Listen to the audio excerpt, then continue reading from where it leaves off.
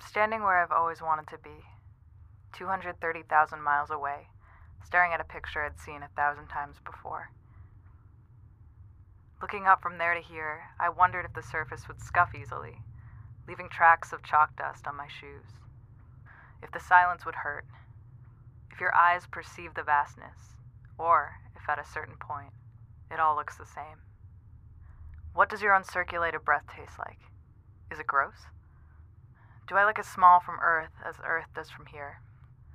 I would say it's beautiful, but that diminishes any complexity between how it looks and how it feels. After all, I've never seen the moon as beautiful, just far away. At recess, we would climb up one by one into this metal rocket ship, each rung of the ladder bringing us a little closer to the sky. When it was my turn, I could see through the oculus at the top a pale stamp. I could have almost missed its translucent imprint in the normally colorless sky. I thought it was an illusion at first, like an outline of the sun on my eyelids, blinking.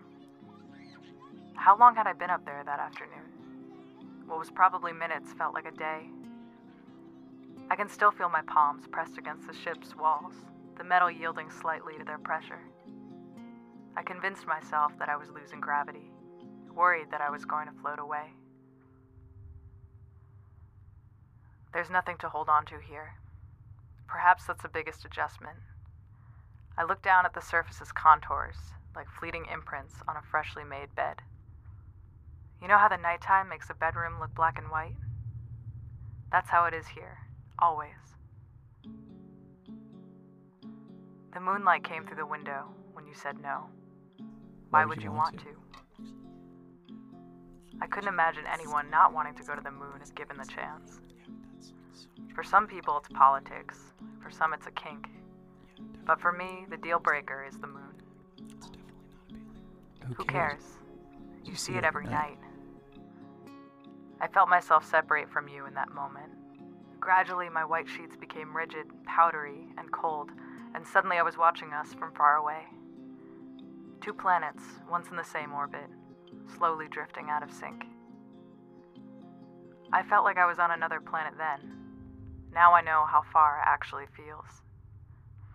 230,000 miles is a lot of distance, and you think that would come with some clarity. But the farther out I get, the more detached I become. I'm standing where I've always wanted to be, but as my breath fogs up my view of home, I wonder if it's time to go back.